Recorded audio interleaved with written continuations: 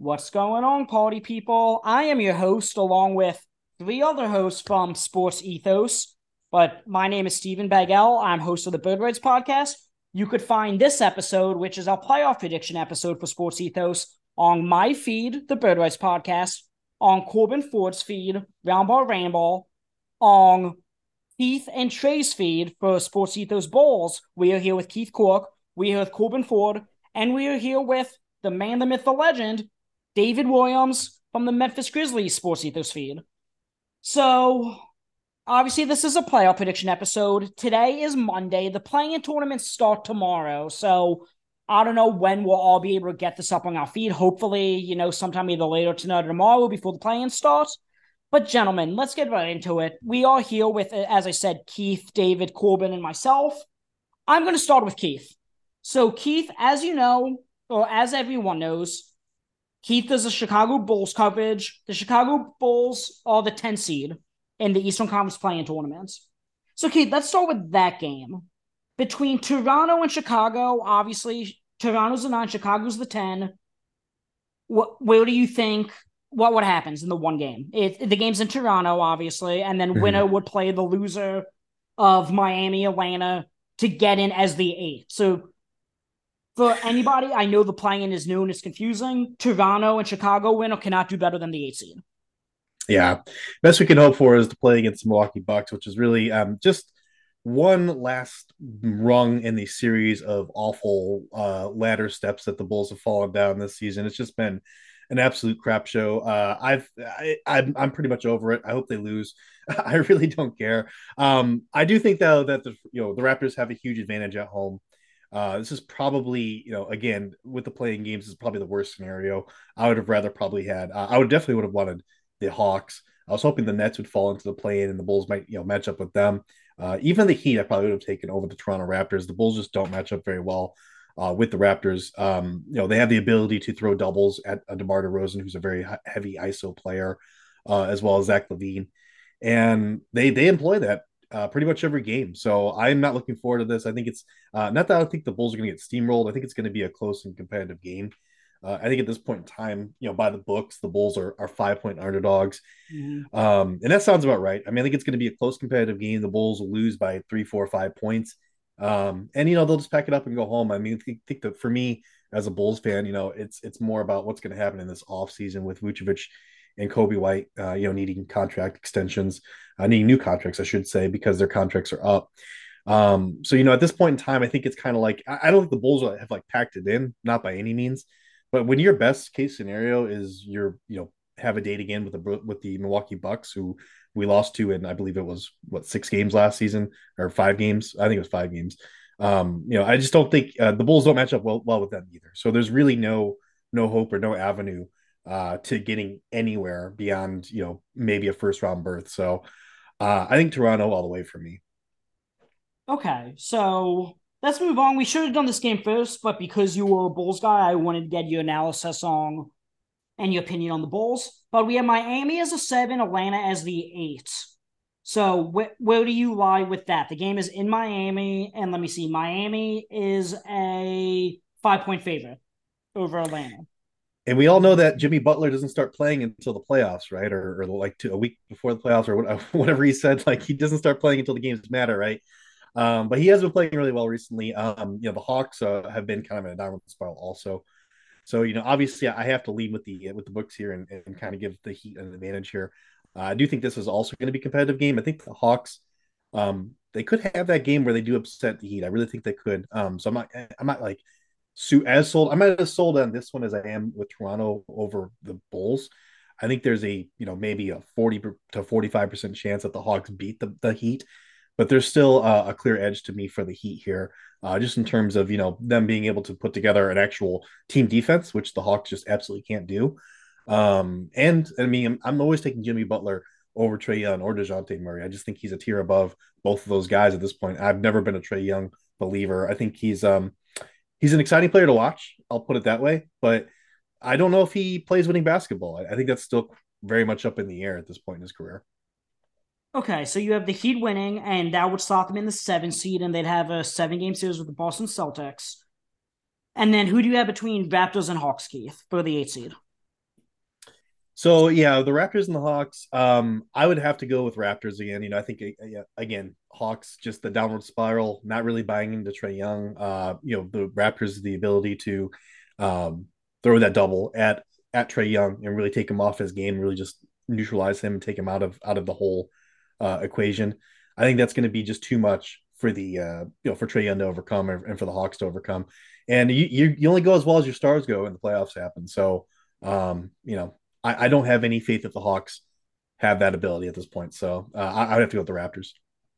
Okay, so you have again Raptors getting the 8 seed, and then they have an appointment for 7 game series with the Milwaukee Bucks that likely won't go 7. I would assume we all have. So okay, Keith, you hold on. I'm trying my best to navigate all four of us without talking over each other. I'm going to shift to David. So David, same question. Miami as the 7 seed, Atlanta as the 8. Games in Miami. Miami's 5-point favorite. Who do you got in that one? Miami for a lot of the same reasons that Keith just pointed out. The downward spiral from the Hawks. Trae Young, there have been reports that the front office has the go ahead to shop Trae Young, and John Collins has just not been playing well. I like the coaching move. I like Quinn Snyder. I think next year the Hawks will be a better team, but I don't think that this is going to be the year. I think that Miami wins this game and covers. Okay. So then Toronto and Chicago, same question. Game is in Toronto. Toronto's 5-point favorite. Winner would play the Hawks for the 8 seed. The prodigal son, DeMar DeRozan, comes into Toronto and treats it like home, and the Bulls beat the Raptors. Okay.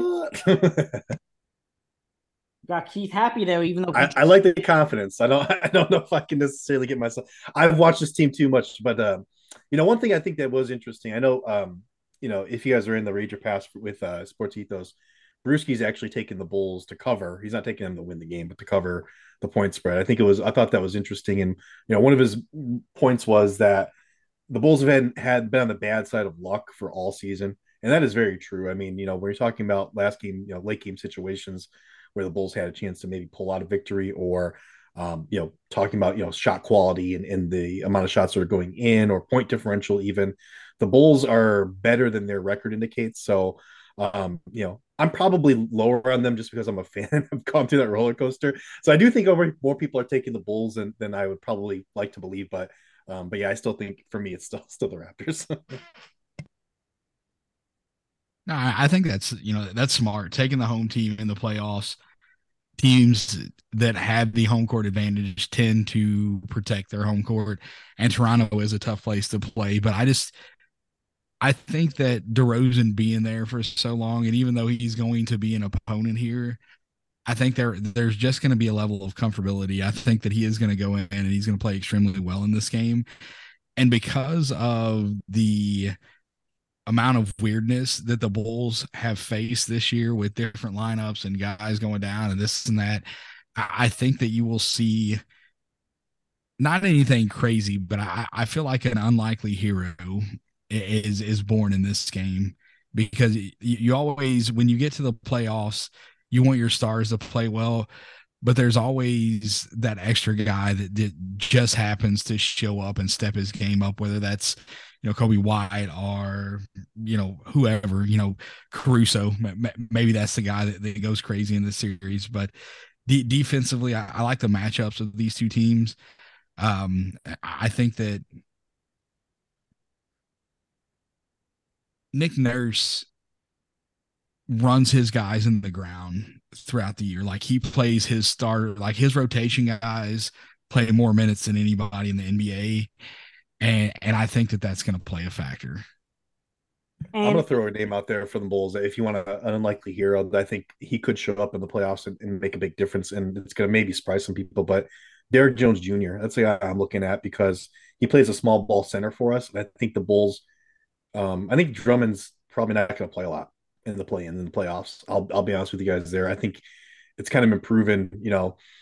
He's such a frustrating player because he'll make a good play and then immediately make the most boneheaded decision with the basketball or whatever immediately following that. Like, he's like the most athletic but I don't want to call him dumb. It's not a nice thing to say, but his basketball IQ sometimes is it's questionable, right?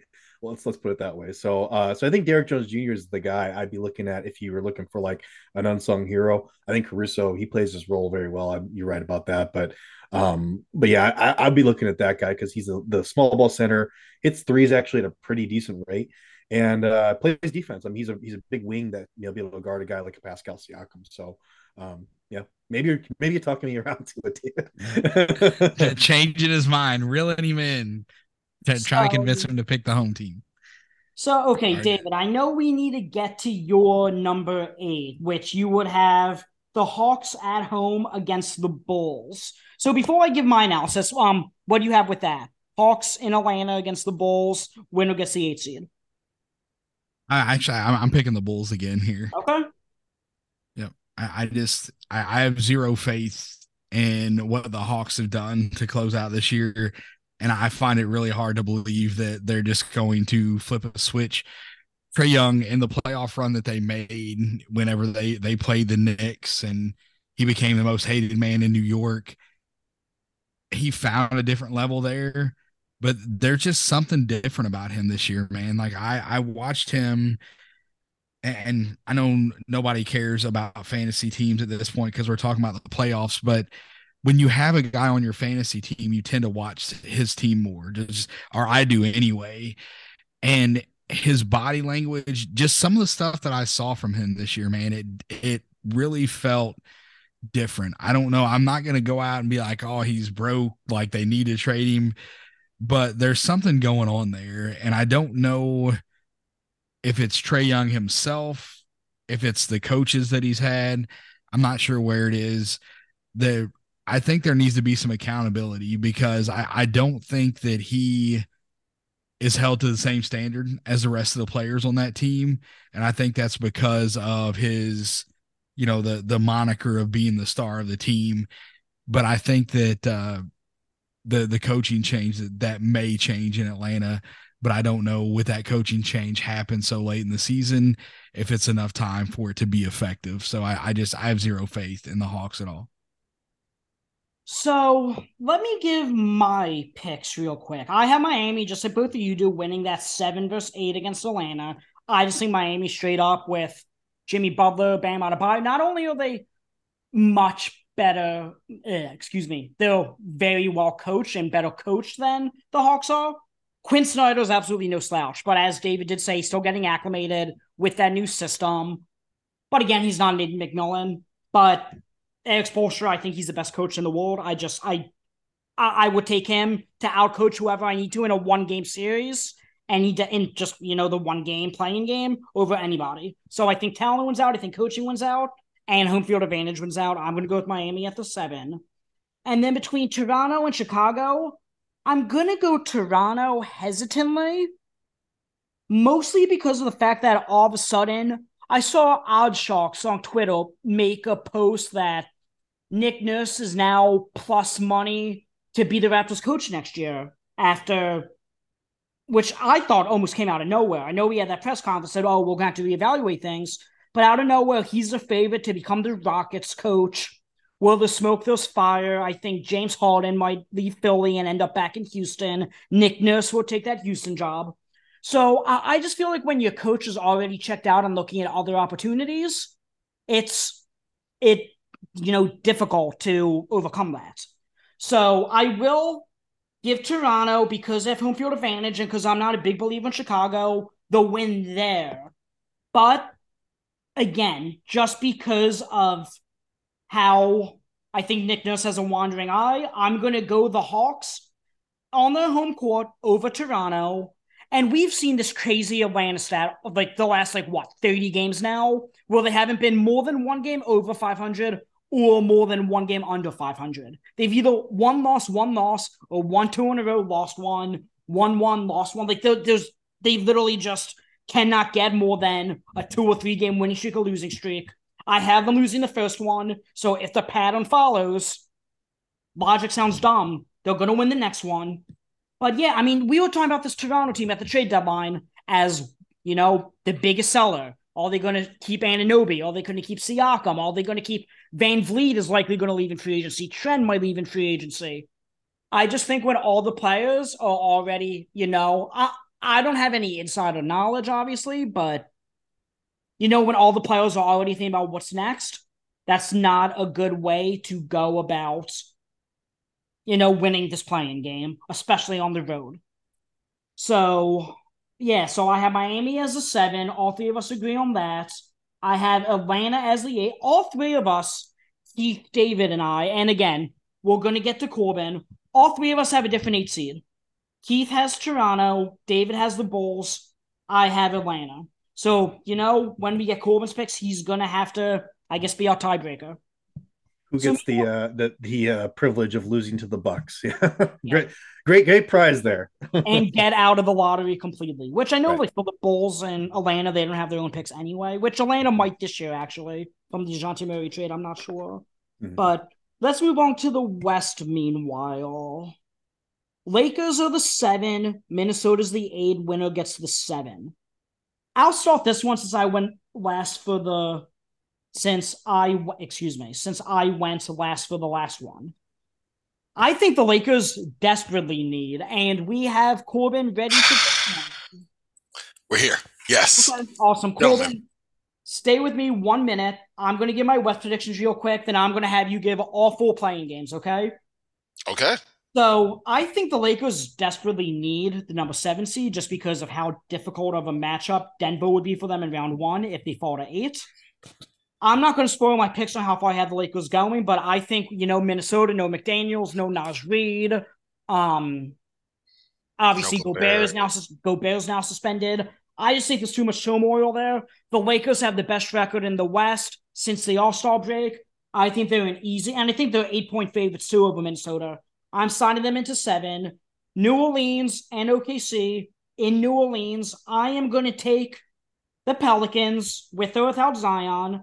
We saw them, I think they were the 10 last year in the play-in and ended up snagging that 8 seed and gave Phoenix a little bit of a series. So it was the 1 last year. So obviously those players have experience. They go much deeper than OKC does. I think SGA is probably the best player in that series. But again, Pelicans could go 8-9 deep. I don't think OKC could match that. I'm going to go with the Pelicans. And then I'm going to take the Pelicans over the Timberwolves just because of all the turmoil going on with Minnesota. Even if Gobert is back for that second game, I don't know how he's going to gel with everyone. I don't trust any of that. So I'm going to slot the Pelicans into my 8. So Corban, let's move on. I think I've done enough talking. I'm trying to, mediate all 4 of us at once. So you heard all of our Eastern Conference playing picks. All 3 of us have Miami over Atlanta to be the 7 seed. Do you have the same sentiment, or do you like Atlanta in that game? So it's funny, as I was, getting over here, getting set up, I heard you bring up, in analyzing Miami versus Atlanta, that Eric Spoelstra, the best coach out there, which while Darvin Ham is still coaching, I can't agree with. So I just wanted to push back a little bit on that. But no, aside from that, honestly, yeah, I agree with everything I said. There's some nuance there because, I don't know, Miami and Atlanta is tough for me. I think Miami's offense in general has been horrible, right? But the difference is, and I think Keith pointed out a little bit, like Jimmy Butler really only comes to play during the playoffs, right? So if we're looking at the elevation of his own game, the fact that you'd imagine that, Tyler Hero could have a game. It's one game. Like the sample size of some of these guys playing up a little bit is helpful. And at the end of the day, even though the offense for Miami is inconsistent, their defense has traveled, right? So I definitely give them, and the fact that they've been an individual, like a team-wise matchup issue for Trae Young, which kind of goes to David's point about the turmoil and stuff swirling around Atlanta. I've never been a big Atlanta fan from when they got rid of Lloyd Pierce. Like, I just didn't think that was smart. And obviously now Nate McMillan, like at the end of the day, I think we kind of know where this is going. But between the type of play they have, the just straight up averageness of their roster, and the fact they can't really say, oh, well, guess what? Atlanta got this to lean on or this to lean on. They're just going to be there, and they're going to do what they do. And that is just decent basketball. Where Miami can say, okay, if we get a big Jimmy Butler game, Atlanta's not stopping that. If we play the defense that we know we're capable of doing, then we can limit Atlanta. So I'm taking Miami for sure on that. Toronto, Chicago, I don't know. I like maybe as a Lakers fan, I'm really fond of like a DeMar DeRozan and Alex Caruso and all these Laker targets or ex-Lakers, Pat Beverly sort of. But with that being said, I'm going to lean Toronto.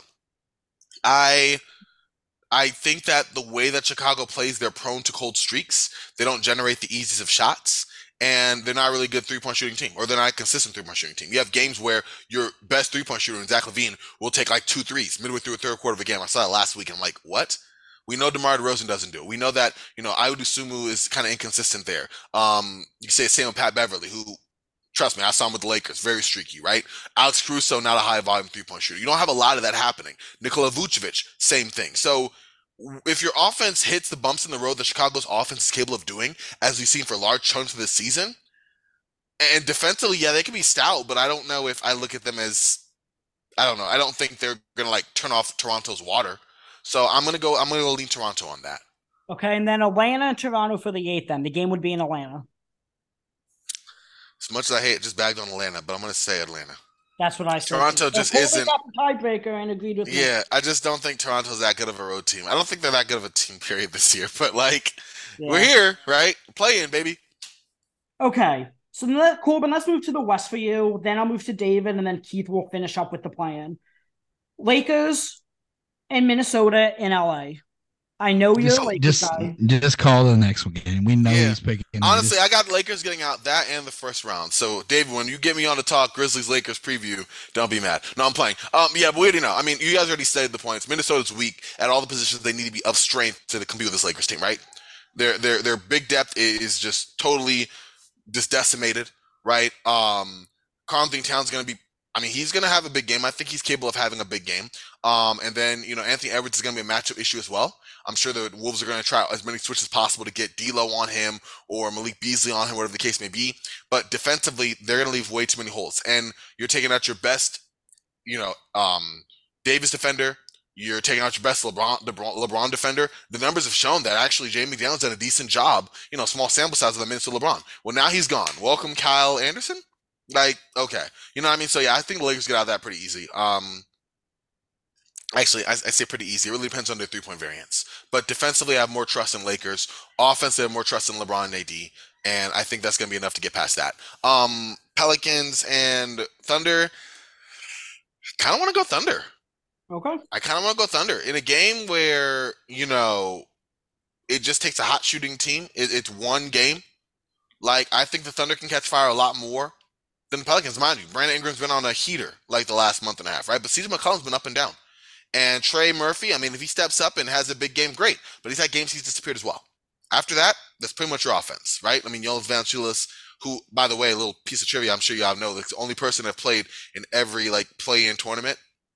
Like, the only player that played in one every year, which I think is kind of neat. But, yeah, shout out to him.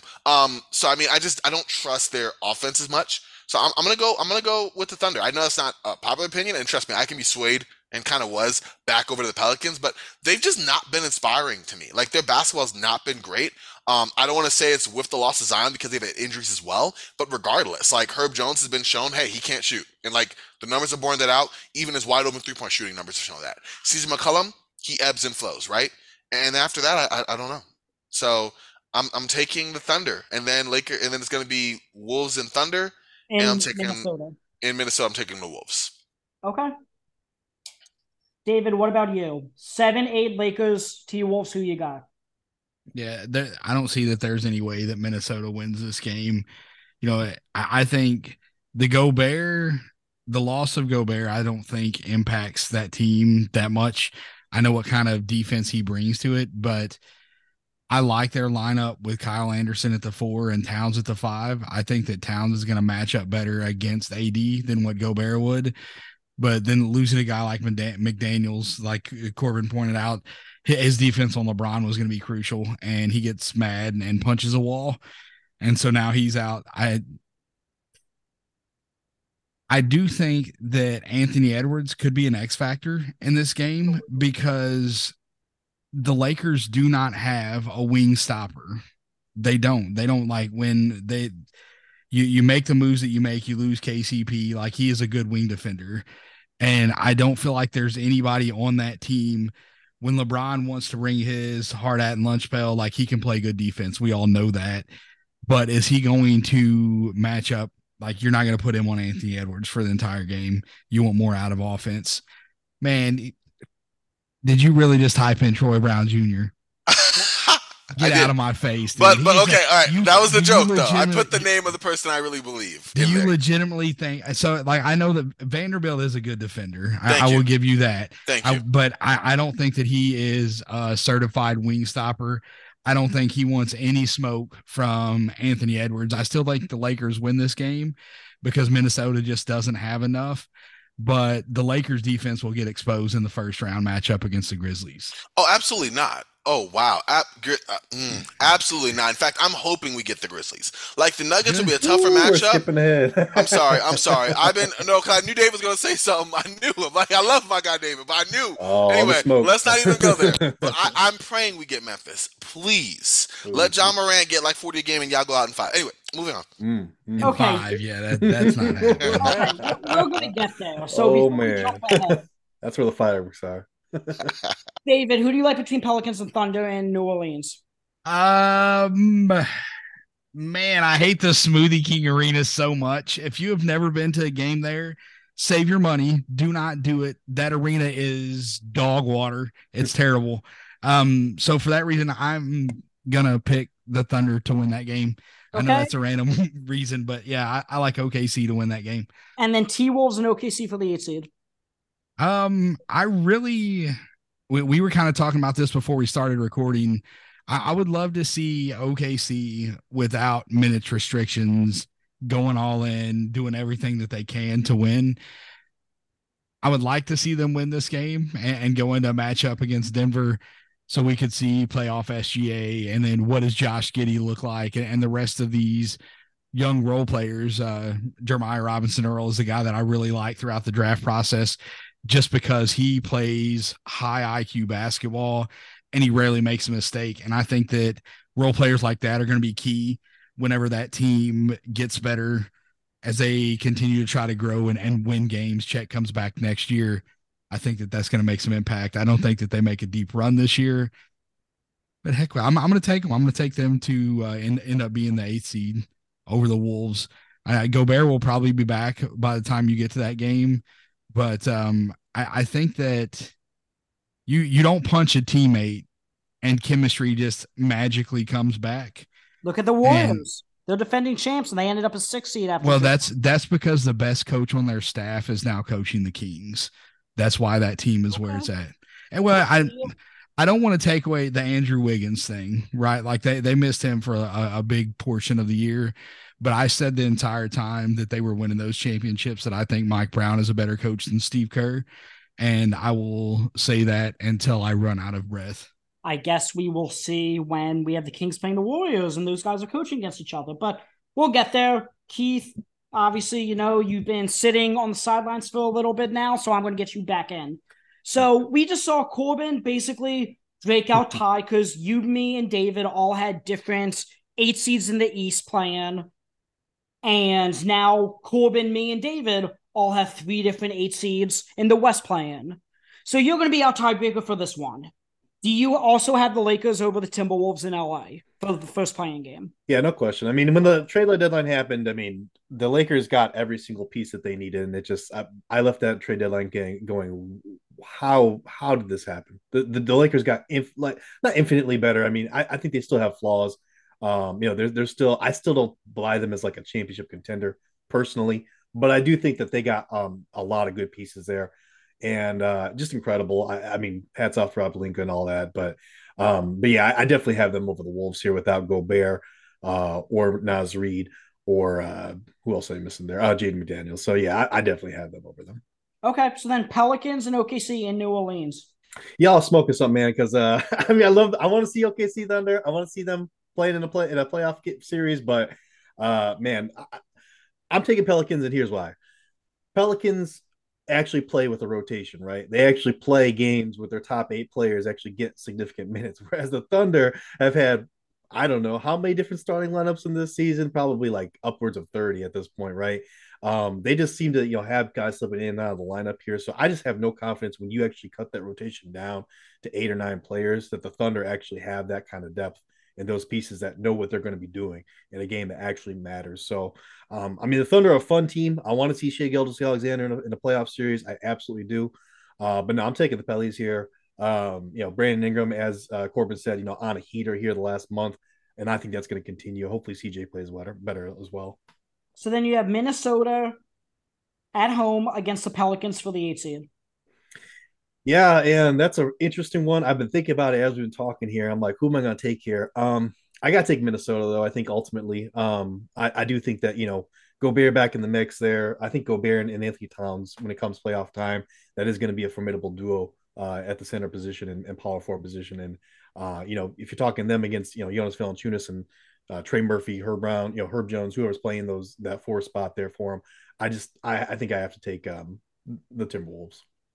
Okay, so Corban wins this tiebreaker now, actually. So Keith and Corban both have T-Wolves at the 8. We all have Lakers 7.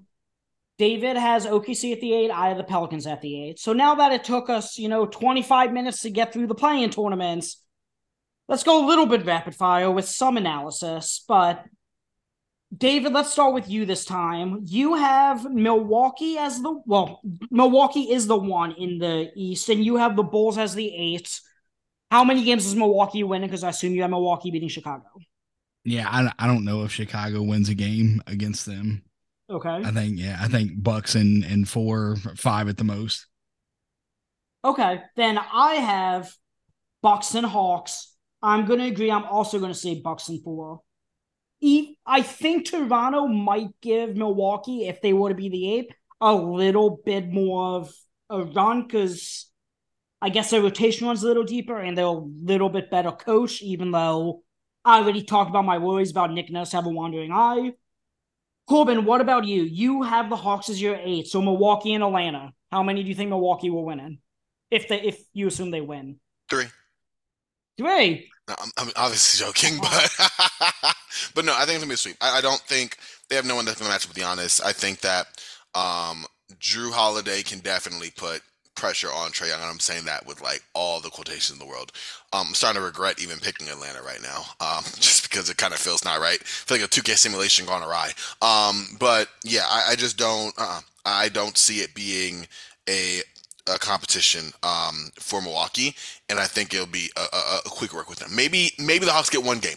Maybe they get 1 game in Atlanta. They're knocking out a bunch of threes, between Young and Bogey, and they're all getting there. Maybe that happens, but I see it going the way of the traditional, Milwaukee, Detroit, or Milwaukee, Orlando, or Toronto, Orlando, the ones we've seen the last couple of years where there's a reason you're the AFC and there's a reason number 1, playing or not. Okay, then Keith has Toronto as the 8th. Keith, what do you think between Milwaukee and Toronto?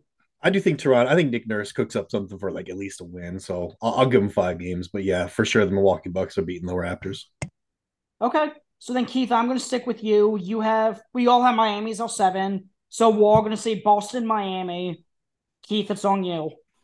Boston's winning, but I do think Miami does turn it on late season. I think that they will give Boston a run for their money, so to speak. I think it goes 6 games, but yeah, I got Boston for sure. Okay, David, what about you? Boston, Miami. Boston 6. Okay. I am definitely Boston. I want to agree with both Keith and David with Boston in 6. But the point Corban brought up with Miami is just how bad that offense is. And I just don't know if they're going to be able to keep up with Boston as a result.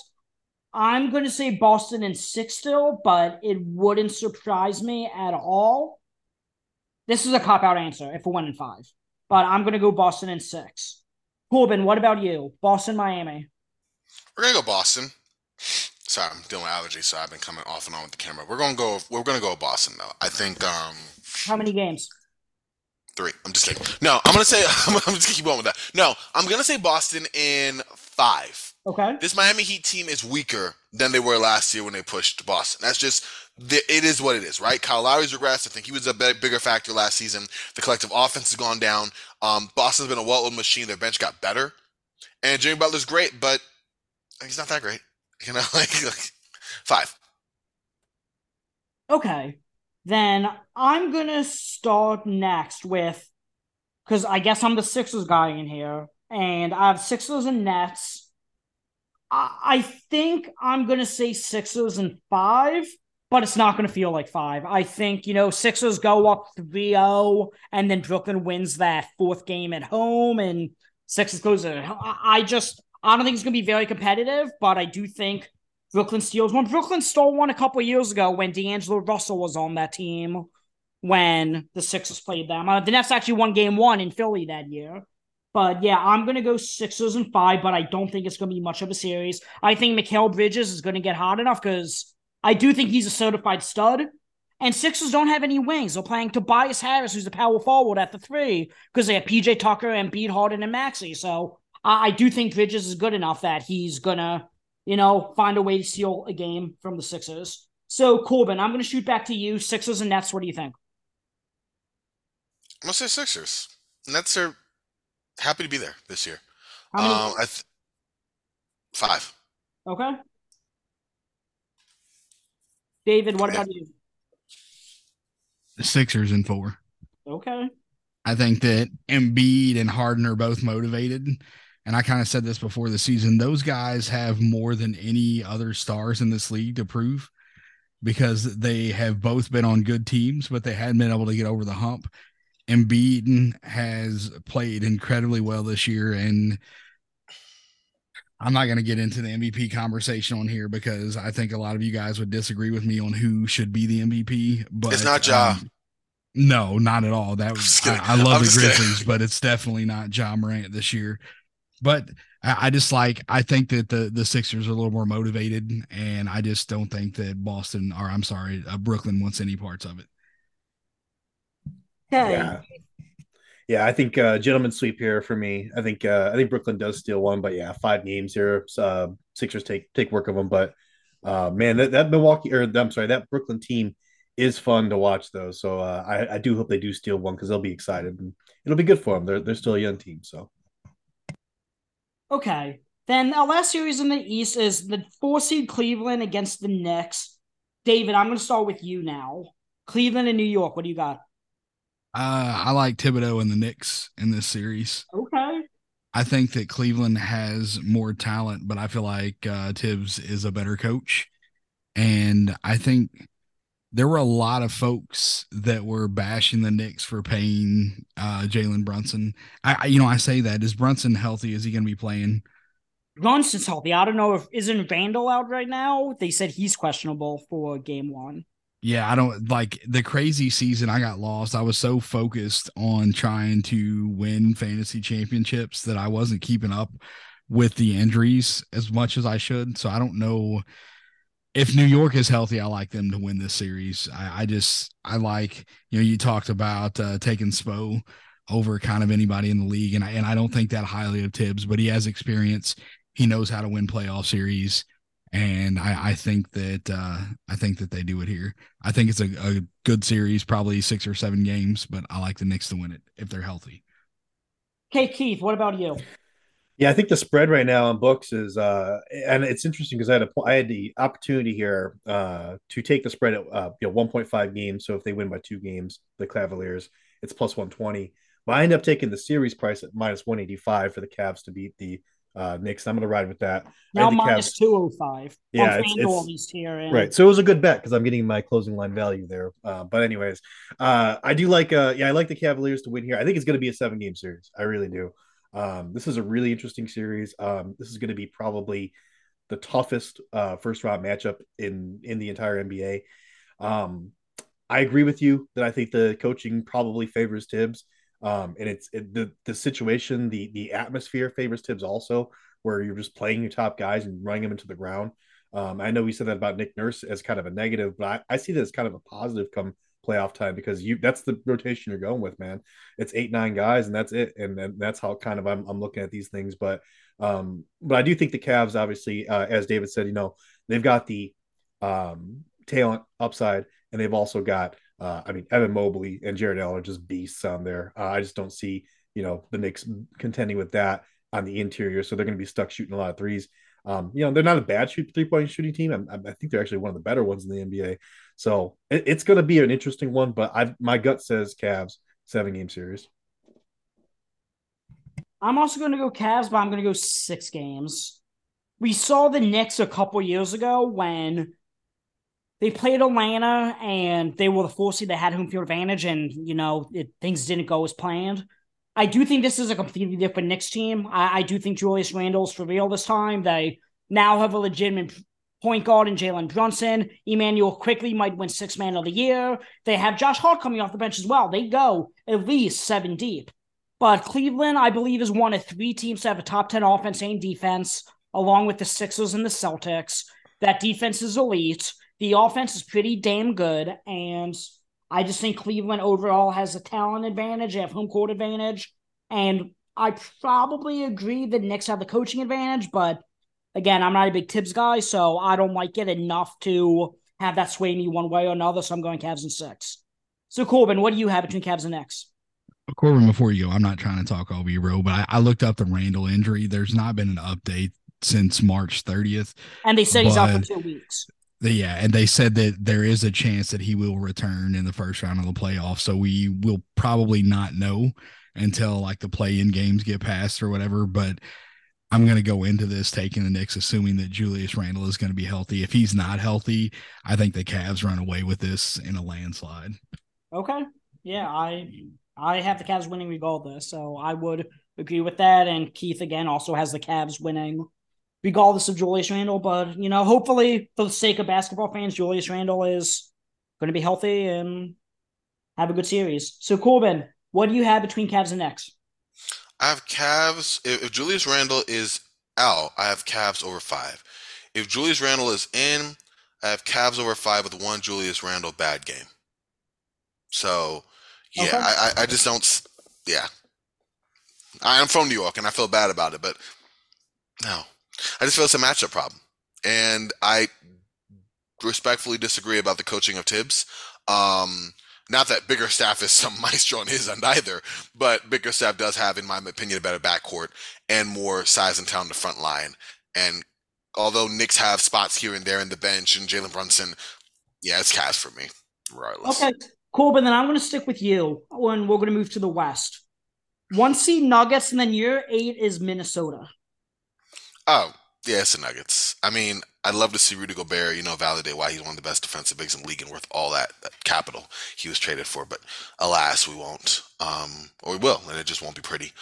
Yeah, Nuggets are going to take that. And yeah, the more I'm thinking about this, I'm like, are they even going to make it? But yeah, Nuggets are taking that. How many games? 4. Okay, you have a sweep. I want to say 5 because I think one good Ant game, but I just don't. 5. I'm gonna say 5. I'm sorry. I'm gonna say 5. And I'm gonna take Denver and 5 over the Pelicans. Okay. Yeah, Denver's moving on. They're lucky they're not. Anyways. And the Lakers? I mean, I didn't say it. I said it for you. Okay. David, what do you got? You got Nuggets versus OKC. Nuggets win that series, and I think it's in 4. Okay, Keith, Nuggets, and you have Minnesota.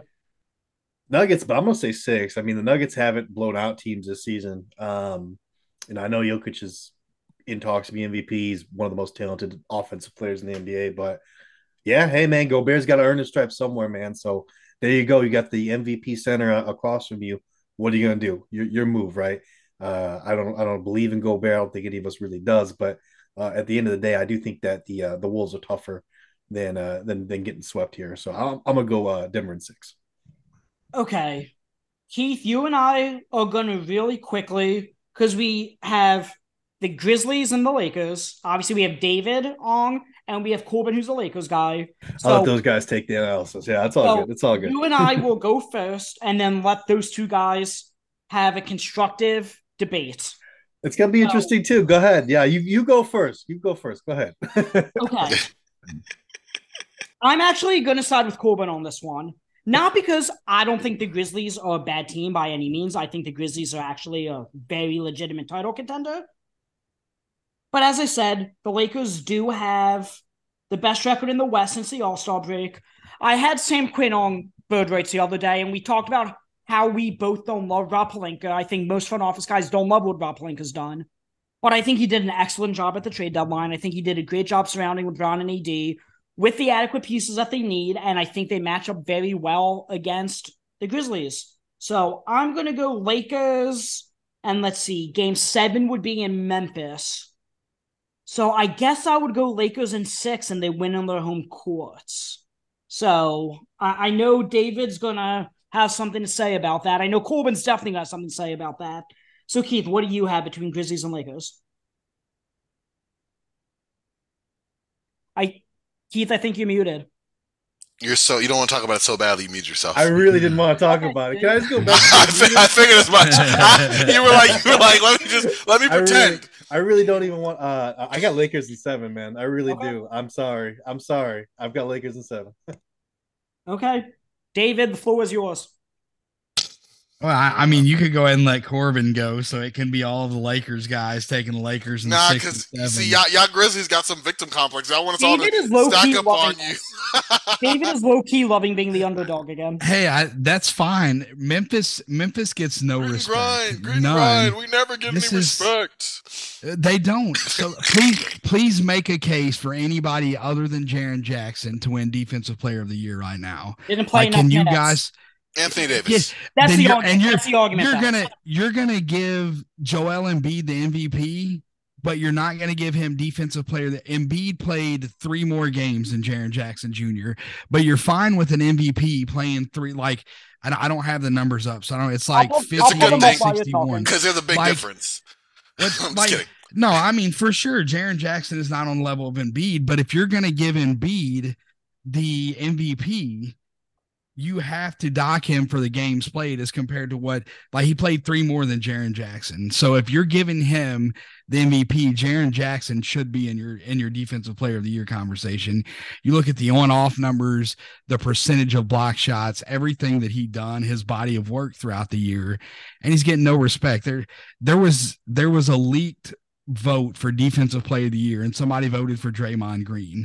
Listen, I love Draymond Green. I know what he does for that Warriors team, but you cannot look at me with a straight face and tell me that Draymond Green had a Defensive Player of the Year type season this year. He did not. You won't convince me of it.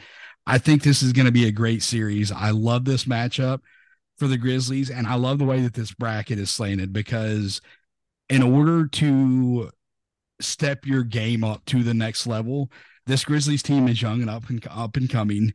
You have to beat good teams. And a lot of teams were scared of matchups. They're like, oh, I don't want to face this team in the first round.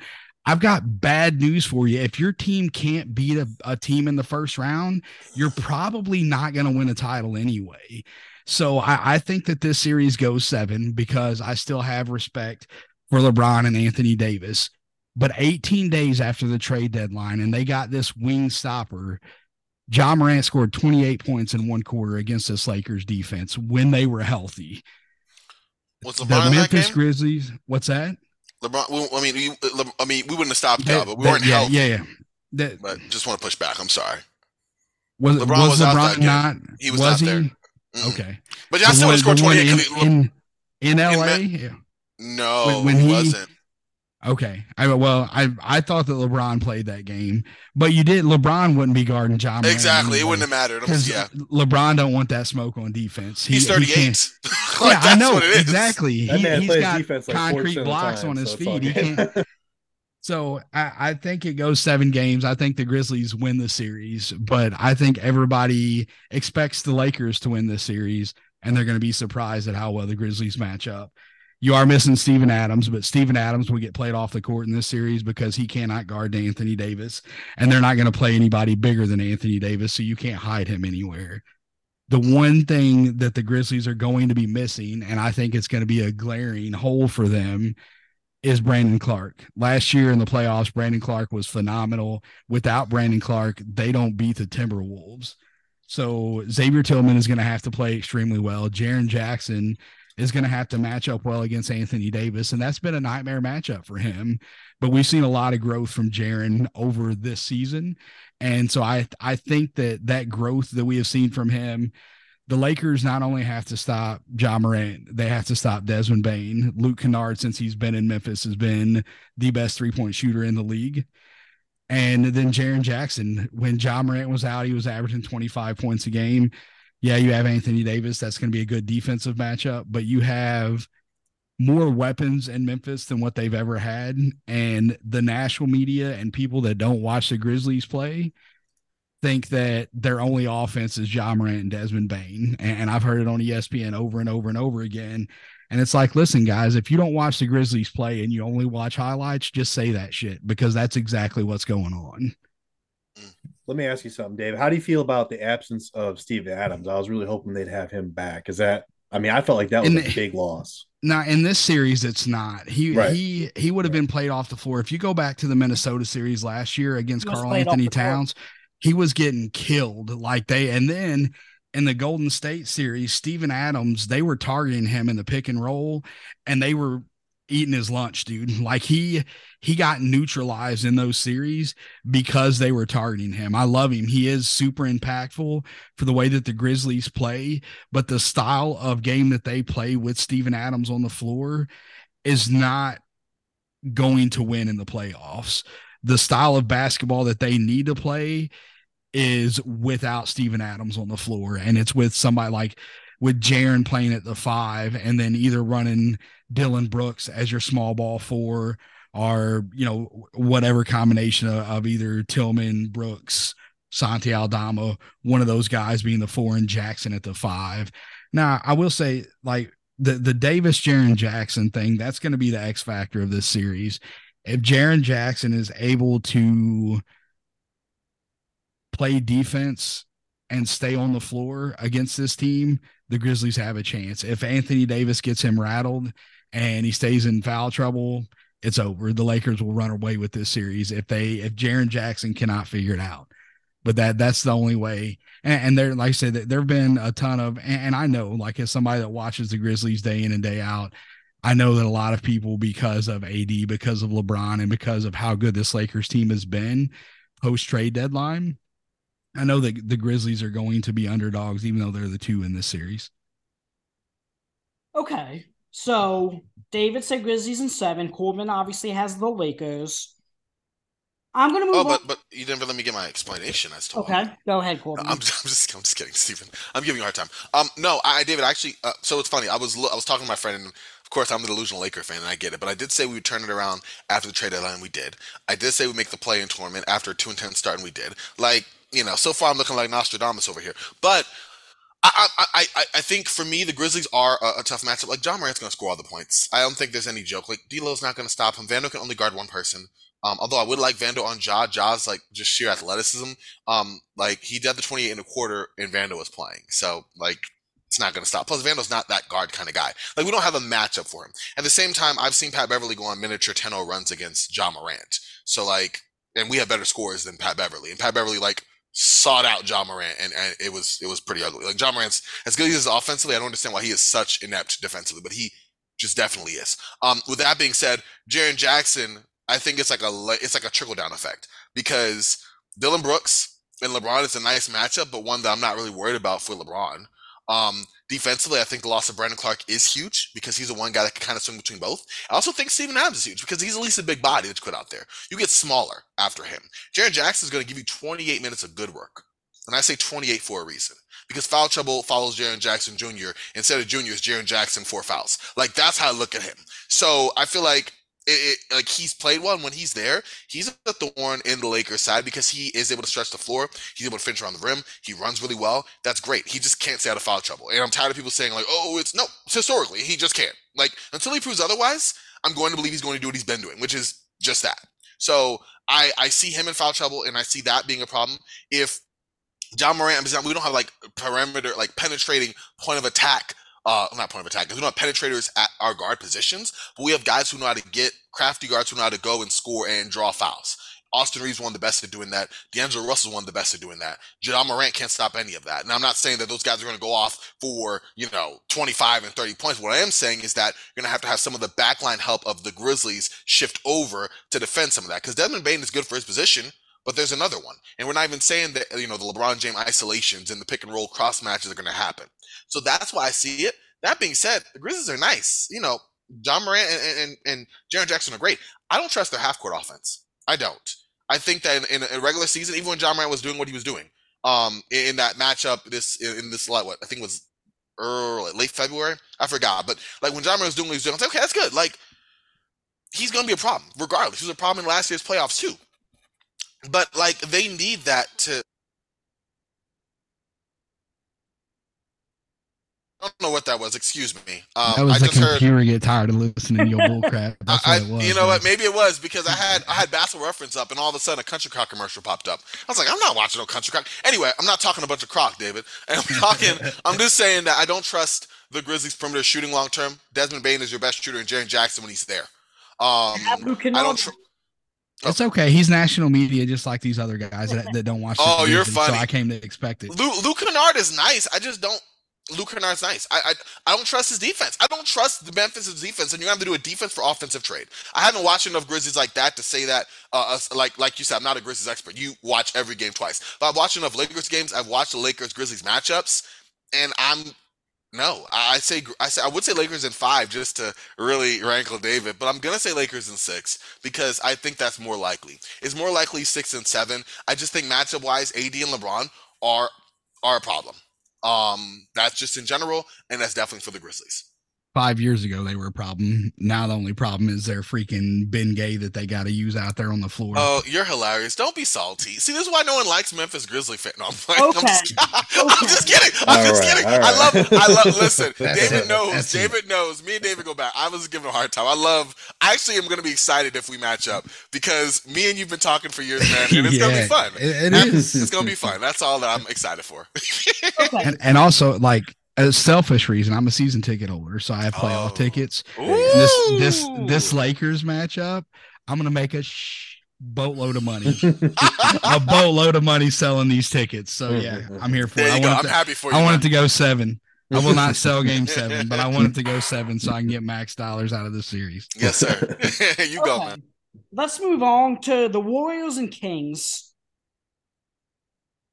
I feel like the biggest argument against Golden State is the fact that their away record is 11-30. But at the same time, the counter argument, at least my perspective, is they're 33-8 at home.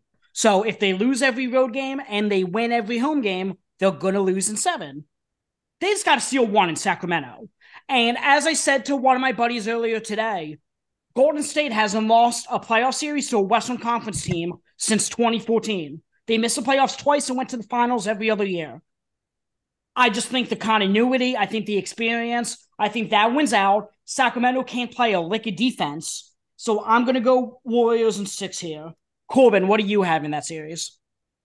Yeah, I'm gonna do Warriors in 6. That's a series I'm looking forward to fun between Lakers and Grizzlies because between David and Joe Mullinex and other guys I know, like it's gonna be fun just to rib on them and be ribbed on. But like from pure basketball entertainment, like it's going to be Kings and Warriors for me. The cross matching, I don't think that Mike Brown is a better coach than Steve Kerr, but I do think that Mike Brown is a dang good coach, David. I think he's an underrated coach for his over his career, and I think that defensively he's been underrated for the stuff he's been able to do. Not talking about Sacramento, but now he's on a team that offensively they have the firepower that, let's be real, at his other stops Brown did not have. Those Cleveland teams, you had LeBron, of course, and some, guard play up and down from Mo Williams and, guys of that ilk. You can just stop there. Like, that's all he had. He had Mo Williams and LeBron, pretty much. That's pretty much it. I was going to say, what's his name? I forgot. Doesn't matter. The other guard, anyway, doesn't matter. Ruby Gibson, Delonte West, exactly. Oh, yeah. But even he was like very streaky. So you're right. Should have stopped at Mo Williams. And then if you look at him, post LeBron, we saw what that team looked like. Look at him in LA. Yeah, Kobe, but like later career Kobe, right? Not just a jacker of shots, but it just wasn't a good fit. It was a lot more of a deliberate play. Bottom line, Brown is on a team now where the offense is electric and the defense is another story, which is hilarious. But the Warriors, I mean, yes, in terms of that conversation of defensive player of the year, Draymond is in there.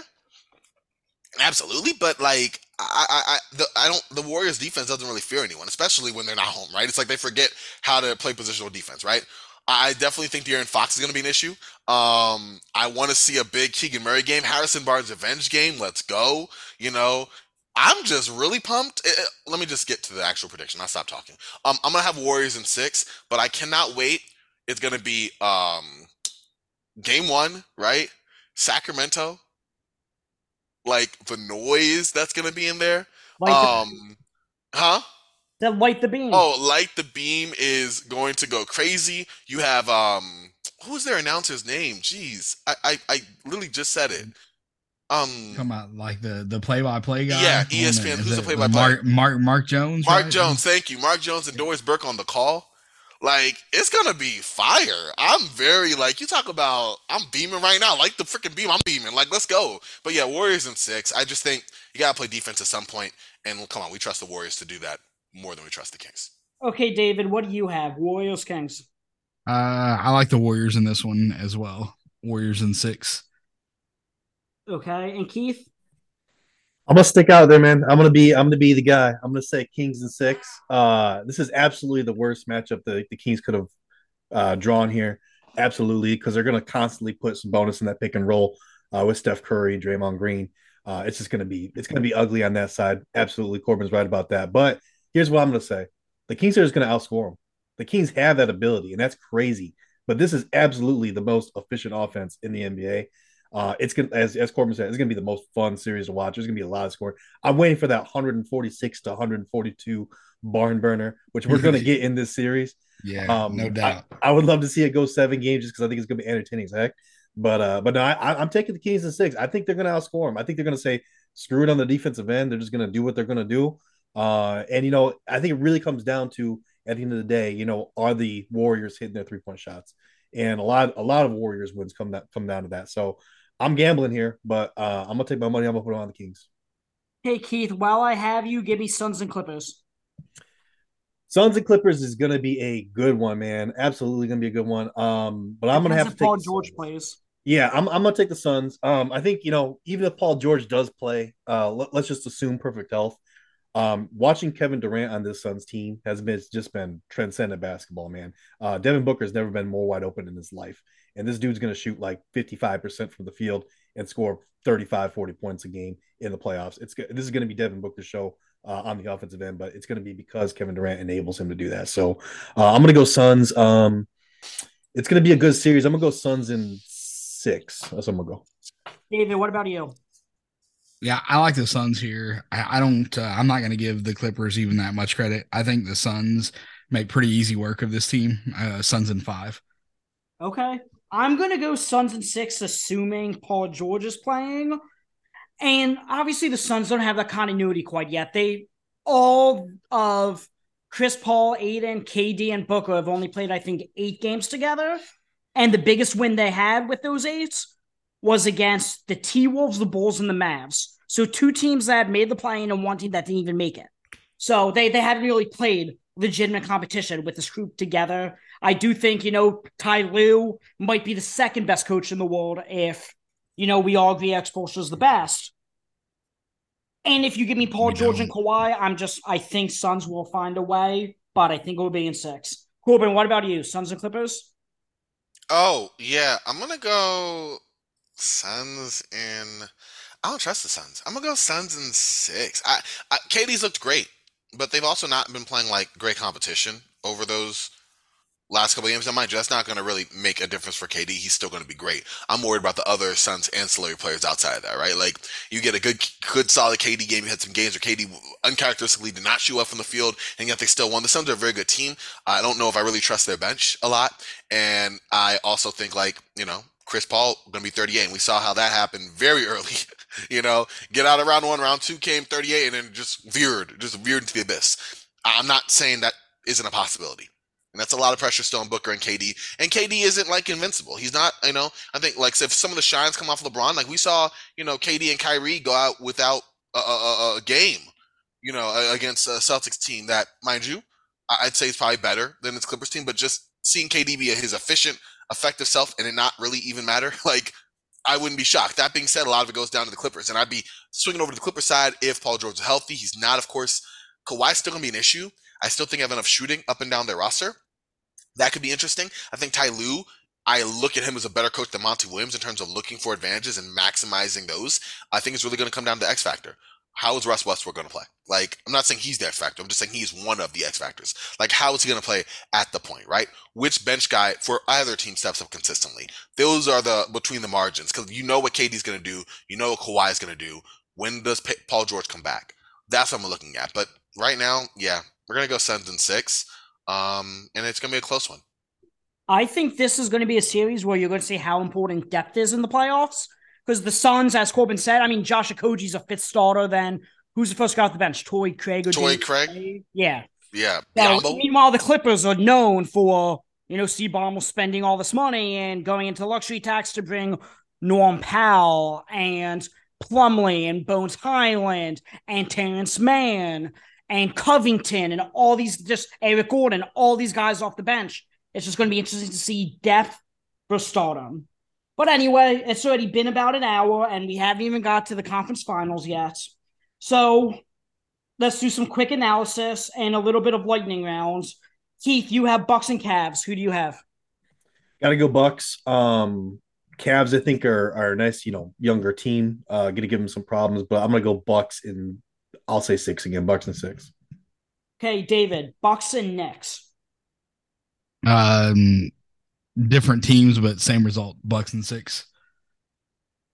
Okay, I am also going to go Bucks and 6 just because I do think this Cleveland defense is legit, and I think the combination of Evan Mobley, Jared Allen could give Giannis as big of a fit as any other team that there is. I'm not saying nobody's going to give Giannis a fit, but I think they have the best chance. And then, Drew Holiday, same thing on the other end, is going to defensively give Donovan Mitchell and Garland a fit. So I'm excited to see that series. Corban, Bucks or Cavs? I am going to go Bucks and 6. Okay. Then while I have you, Corban, Celtics and Sixers. Celtics and 6. Okay. Yeah, I'll go that's gonna be a fun one. I'm the Sixers guy here. Keith, Celtics and Sixers. Celtics, 6. Celtics and 6. Okay. And David. I don't think there's any way this series doesn't go 7 games. I think the Celtics are the superior team and they win it in 7.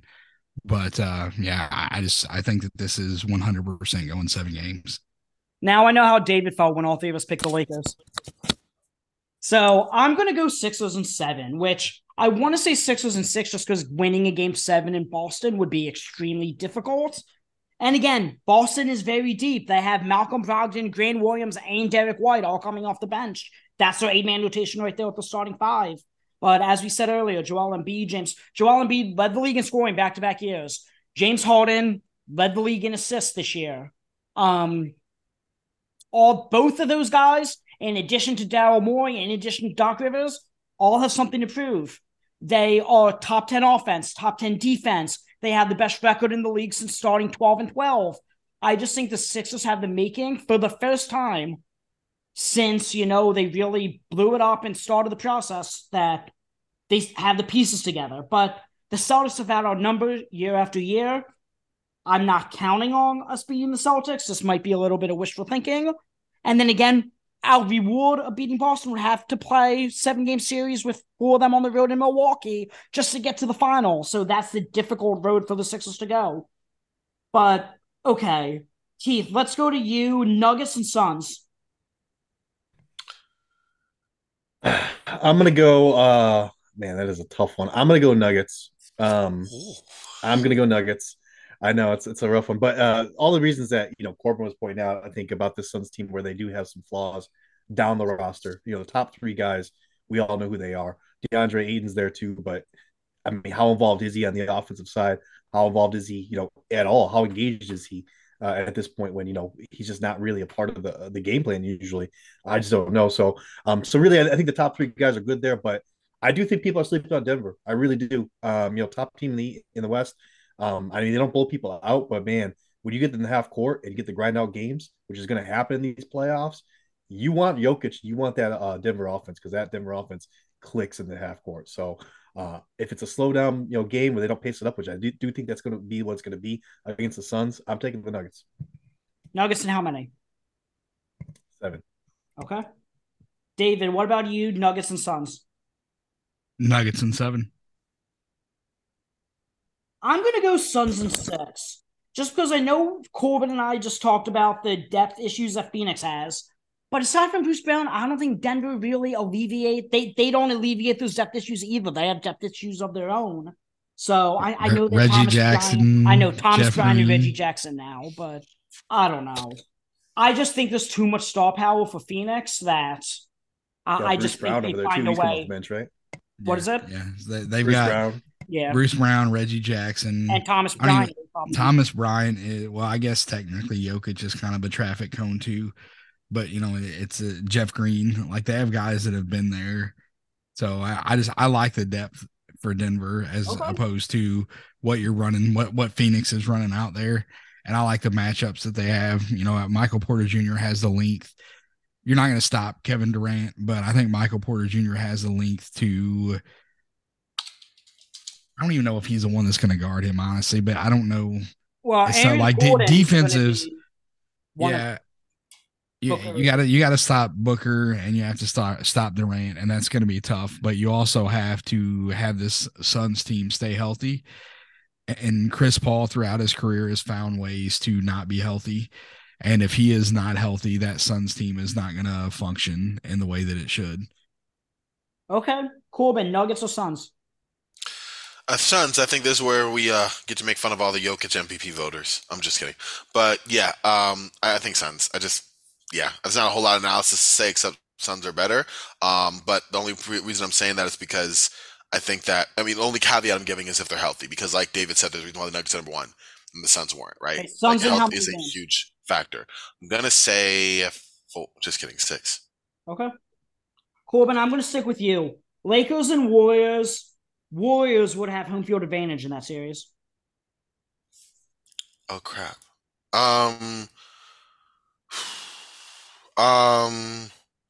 Can we come back? No, we're going to say Nuggets, Lakers in Cancun. I forget you, bro. Lakers in 6. It's hard to talk myself into that because that matchup, like, we've seen it in like a playing game, right? And we've seen the regular season kind of back and forth and ebbs and flows. But like, I like, if we said Clippers or Suns, it'd be easier for me to say like, okay, those teams. But like, I feel like the Lakers and Warriors have played each other like relatively well. They have strengths and weaknesses the other team can't combat. Like AD, Kevon Looney, and Draymond Green can't stop him. LeBron's going to get a his. Steph Curry's going to wreak havoc. Klay Thompson's going to hit threes. Like, we know how they're going to go, but we've never seen it in a series. I'm going to lean Lakers because, of course, but also because I do believe in LeBron and Anthony Davis as a tandem. Just where they are. And other Warriors have to step up, and I can see Steph Curry kind of being maybe I'm just talking myself in this. I'm going to say Lakers in 6, but I have the right to change mine. Okay. Then hypothetical. I'm also going to go Lakers in 6. I'm going to agree with Corban here. I just think Lakers, again, I think Rob Pelinka really put the pieces together this trade deadline. And Austin Reeves, X Factor, that guy is unbelievable. He's better than Alex Caruso ever was for the Lakers. And he's going to get paid. So I'm going to go Lakers in 6, but that's going to be a hell of a series. I would say Lakers in 7, but as I said, Golden State doesn't lose at home, and they're not great on the road, so I think Lakers will find a way to win it in LA. So, Keith, let's go to you. You have Lakers and Kings, and obviously Sacramento would have home field advantage. Yeah, and I got to go Lakers. Lakers in 7. The Kings, there are obvious weaknesses there. I think they do have a lot of scoring there, but I actually trust the Lakers defense more than I trust the Warriors defense, to be honest with you guys. So take that for what it's worth, but I think they actually have better pieces on the defensive side. As long as LeBron James is not taking every other play off like he's been doing all season, which I assume in the playoffs will probably lift that band a little bit and maybe play 75% of the defensive possessions. So I actually do like the Lakers here in 7 games. Okay, then we have David with the Grizzlies and Warriors, which is a rivalry, isn't a rivalry. I'm not sure. Let's see if we can make it one. Yeah, this is where it becomes a rivalry, right? You go back to MJ, right? He had Detroit, he had to conquer, he had the Celtics, he had to conquer. And so this is the year for the Grizzlies. This is the year they have to, you're playing LeBron and AD, they're beating them in the first round. And so then you have kind of your unicorn. They played the Warriors the toughest last year. And just couldn't get it done. They were not healthy. You're missing John Morant. Desmond Bain was playing Gimp in that series. But I think this is the year that they do it. And I really, like, I know I've talked about Luke Kennard quite a bit on this show, but I think a lot of people are sleeping on how much of an impact he made on this team and the amount, a lineup, the way the Warriors beat the Grizzlies last year is the guy that was playing the four, whether that was Brandon Clark or if they were running, well, the 4 or 5 there, if it was Brandon Clark, they were running him as in the pick and roll. They were going right at him in the pick and roll, or any other big man not named Jaren Jackson. They were going straight at him in the pick and roll. What Luke Kennard does is allows the Grizzlies to play small with Morant, Bain, Kennard, Dylan Brooks at the 4, and Jaren Jackson at the 5.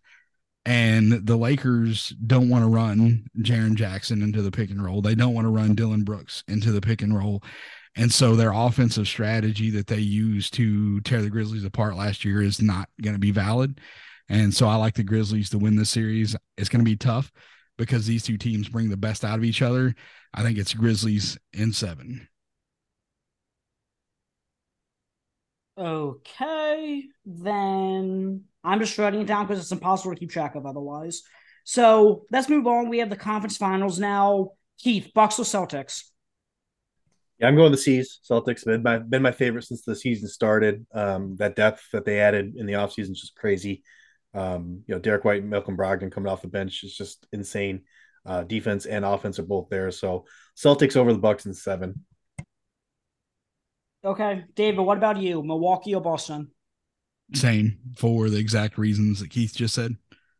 Okay, and then Corban, Milwaukee or Boston? Boston. How many? 6. Okay. Then I have Milwaukee Sixers. I just think if the Sixers get by Boston, they'll find a way to get past Milwaukee too. I suppose for momentum purposes, if nothing else. But again, I acknowledge as I'm putting my team in the finals how difficult of a path Boston and Milwaukee is. I think they're the 3 best teams in the league. I think Boston, Milwaukee, and Sixers are, I don't want to say far and away, but I think they're definitely the 3 best teams in the NBA. So I'm going to go Sixers in 7, winning that game 7 in Milwaukee. That'd be tough to win a game 7 in Boston and win a game 7 in Milwaukee in the same playoffs. But, okay, Corban, let's go back to you. You have Suns and Lakers. Suns would have home field advantage. Lakers in 7. So you have the Lakers winning game 7 in Phoenix. Oh, okay, fine. Suns in 6. Suns in 6. Suns in 6? Yeah, Okay. yeah, yeah. Mean, I don't want to, and I gotta at least somewhat be a regular analyst. And the Suns have been a thorn in the Lakers' side, regardless. Health, not health, bench, no bench. Like, I don't know what it is, but it's been a problem. And I think it started with that 2021 playoff series with injuries. And at this point, like, again, this is barring on like extremely good luck that LeBron and AD are still healthy. Then I might be more inclined to give the Lakers a run. But if we're going to the conference finals at this point, I just feel like I've already seen Anthony Davis scare. I can feel it already. So, and KD would be a problem regardless. If Lakers have any, and KD would be a problem if the Lakers are fully healthy. If the Lakers have any issues, forget it. So, yeah, I'm going to say Suns in 6, and Chris Paul's going to the NBA Finals tonight. Like it. I'll do it for you. I'll go Lakers in 7. No, I'll go Lakers in 6. I'll go Lakers in 6 because I don't think they win games. Appreciate that. I'm drinking the Rob Pelinka juice for the first time ever. I'm not a I know. You were very not high on him moving into the trade deadline. And then all of a sudden you became the biggest convert. I was like, whoa, that's me. I'm not a Rob Pelinka fan in general, but I know that I like the moves that he's made. Okay. That's fair. This team. I just, again, depth, Phoenix doesn't have it. And I think the Lakers, with how Austin Reeves is playing and D'Lo and Vanderbilt, they have guys that could actually complement LeBron and AD. For just about the first time ever. I don't think the 2020 bubble team had pieces that complemented those two guys as well as this team does. David, Denver, Memphis. this is where Steven Adams is going to be missed, and this is the end of the road for Memphis. I think the Nuggets win this series because of Steven Adams not being there, and I think the Grizzlies still make it a series. I think Denver wins it in 6. Okay. And then Keith, you have Denver and Lakers. Yep, and this is where Jokic eats the Lakers for breakfast and lunch and dinner, and proves to everybody why he is the 2-time in a row MVP, maybe 3-time, probably not, but maybe Should be 3-time. He could be. You never know. Voter fatigue is garbage. I hate that term. Hey, but you know what though? Exist. But you know what? No, he is. I think he does really eat up the Lakers here, and I think Anthony Davis doesn't want that smoke. So I'm gonna go Denver Nuggets. I'm gonna go with Denver Nuggets in 6. Wow. See, I'm actually on the other end of the spectrum. I hope the Lakers got the Nuggets over the Suns because 2020 did happen. Just throwing it out there. But anyways, it did. No, it did. But you're right. You're right. Let's flip the script. Let's go. I'm with you, Keith. I get you. I like this. Anyway. Okay. Corbin, let's go to you. NBA Finals. Celtics versus Phoenix. Celtics would have home field advantage. So game 7 would be in Boston. Phoenix in 6. Okay. I just don't trust Boston like that. I maybe, and this is where my not bias shows. I'm very high on the Tatum Brown connection. I'm just not high on Tatum as being that guy. I just feel like he's too inconsistent in the biggest games for me to have full faith in him. In the finals, he shrank, and it's the first time in the finals. Okay, some players don't do that. I'm not saying that Tatum will do that again. I'm just not. I don't know. I look on the Suns side. I see a team that if they make it to the finals, it's hardened from their failure last time. The collective desperation they have, the addition of KD. I just look at that. Boston's a better built team. I don't know. I just don't think they can't get in front of their own way. And Joel Mazzulla, he came off really hot as a coach, and then he's made some interesting decisions, in my opinion, coaching wise. I don't know if I fully trust him. So yeah, I'm gonna go Suns if they're there. Okay, David, Celtics and Nuggets. Celtics would have home field advantage. Celtics 7. We haven't had an NBA Finals go 7 in a while. Was Golden State and Cleveland the last one? That was the last one. Yeah, 2016. In a while. Keith, Boston Nuggets. Boston has home field. Yeah, I'm going Boston. I'm going Boston in 6. Just too much skill. If it's Denver, I think it's Boston 6. Okay, so Keith has Boston in 6. David has Boston in 7. Corbin has Phoenix in 6. I have Sixers Lakers. I just think whoever comes out of the East is going to be 2. I think whoever comes out of the West is going to be 2 open matched for one of those 3 big teams in the East. Again, I do think they're the 3 best teams. This is probably my homerism showing a little bit, having the Sixers win a game 7 in Boston, a game 7 in Milwaukee, and then finally to get a game 7 in Philly and beat LeBron James in a game 7 to complete the process. Again, obviously wishful thinking, but I'm going to ride. Similar to David, I am a season ticket holder, so game 7 in the NBA Finals would be in Philly. Run me all that money, baby. Run me all that Boston money. and Milwaukee all would have home field advantage over anybody in the West because they have the 3 best records in the league. So they would, even if Denver made it as a 1 seed, they would have home field advantage. But yeah, so our final results: Keith and David both have the Celtics. Corbin has the Suns. I have the Sixers. So, gentlemen, any final thoughts? We went a little bit longer than expected, but yeah, I'm excited. So you guys the play-ins start tomorrow. I'm going to try to get this episode posted on the Bird Rights feed tonight. You can follow me on Twitter at BirdRightsPod. You could rate and review, listen wherever you're listening to this podcast, Apple Podcast, Spotify, wherever you get your podcast. Keith, this is going on the Bulls feed. Anything you want to plug? Yeah, at BSBP Keith is my Twitter handle. Go follow me there. Obviously, we have the DFS Today pod also where we do DFS. We're going to be doing that through the playoffs and also bringing you guys a live lineup block show as well on YouTube. So the SportsEthos YouTube channel is where that's going to be at. So definitely find all my work there as well. But yeah, thanks for having me on, Steven, and always great. But I think my one comment here is we're going to need a show if the Lakers and the Memphis Grizzlies play each other. We're going to need a post-game show from Corban and David for every single one. It could be like 20 minutes, but we just need a little bit of that. I'm with It's a pay-per-view boxing event. We can get it for sure. Absolutely, David. Let's make that happen, Keith. I'm with you. Yeah. Okay, David, anything you want to plug? Yeah, I am the host of the Ethos Grizzlies podcast. You can get it on, find us on Twitter at Ethos Grizzlies, and then get the show anywhere that you listen to podcasts. So if you're a Grizzlies fan, if you're not a Grizzlies fan and you want to hear us talk about the Grizzlies, come over and check it out. I appreciate you having me on. It was a blast. And also, anytime that you're putting a show together, if you want it to not go an hour, you should probably not have Corban and myself on here because we are both long-winded. So okay, that's no problem. I think we got good playoff analysis. So, Corban, this is going to be a Roundball Rambles feed. Anything you want to plug? Just when David is not talking about the Grizzlies, he tells no lies. That's all I gotta say. I'm messing, but no. Aside from that, check out. I have another pod called Roster Reconstruction. I had Aaron Perlstein on talking draft. We're talking draft now. I'm gonna have Draft Deeper coming on talking that as well. The Hornets podcast, all off-season stuff. That's been crazy, great year. Great off-season awaits them. So I have some coverage on that with exit interviews, and then I have a piece coming out for Swiss Theory on the executive tenure of Bob Whitsitt and the Jailblazers. It's like 8 pages of like every transaction he did from '94 to like 2003, and just how he built this finals contending team and then tore it apart in a matter of 2 years. Okay, there you have it. We will talk to you guys next episode, and hopefully we get we'll know tomorrow if we're going to get a Lakers Grizzlies series. So we'll have to see how that goes. And we will all talk to you guys individually on our own pods and each other's pods next episode. Thanks for listening, guys.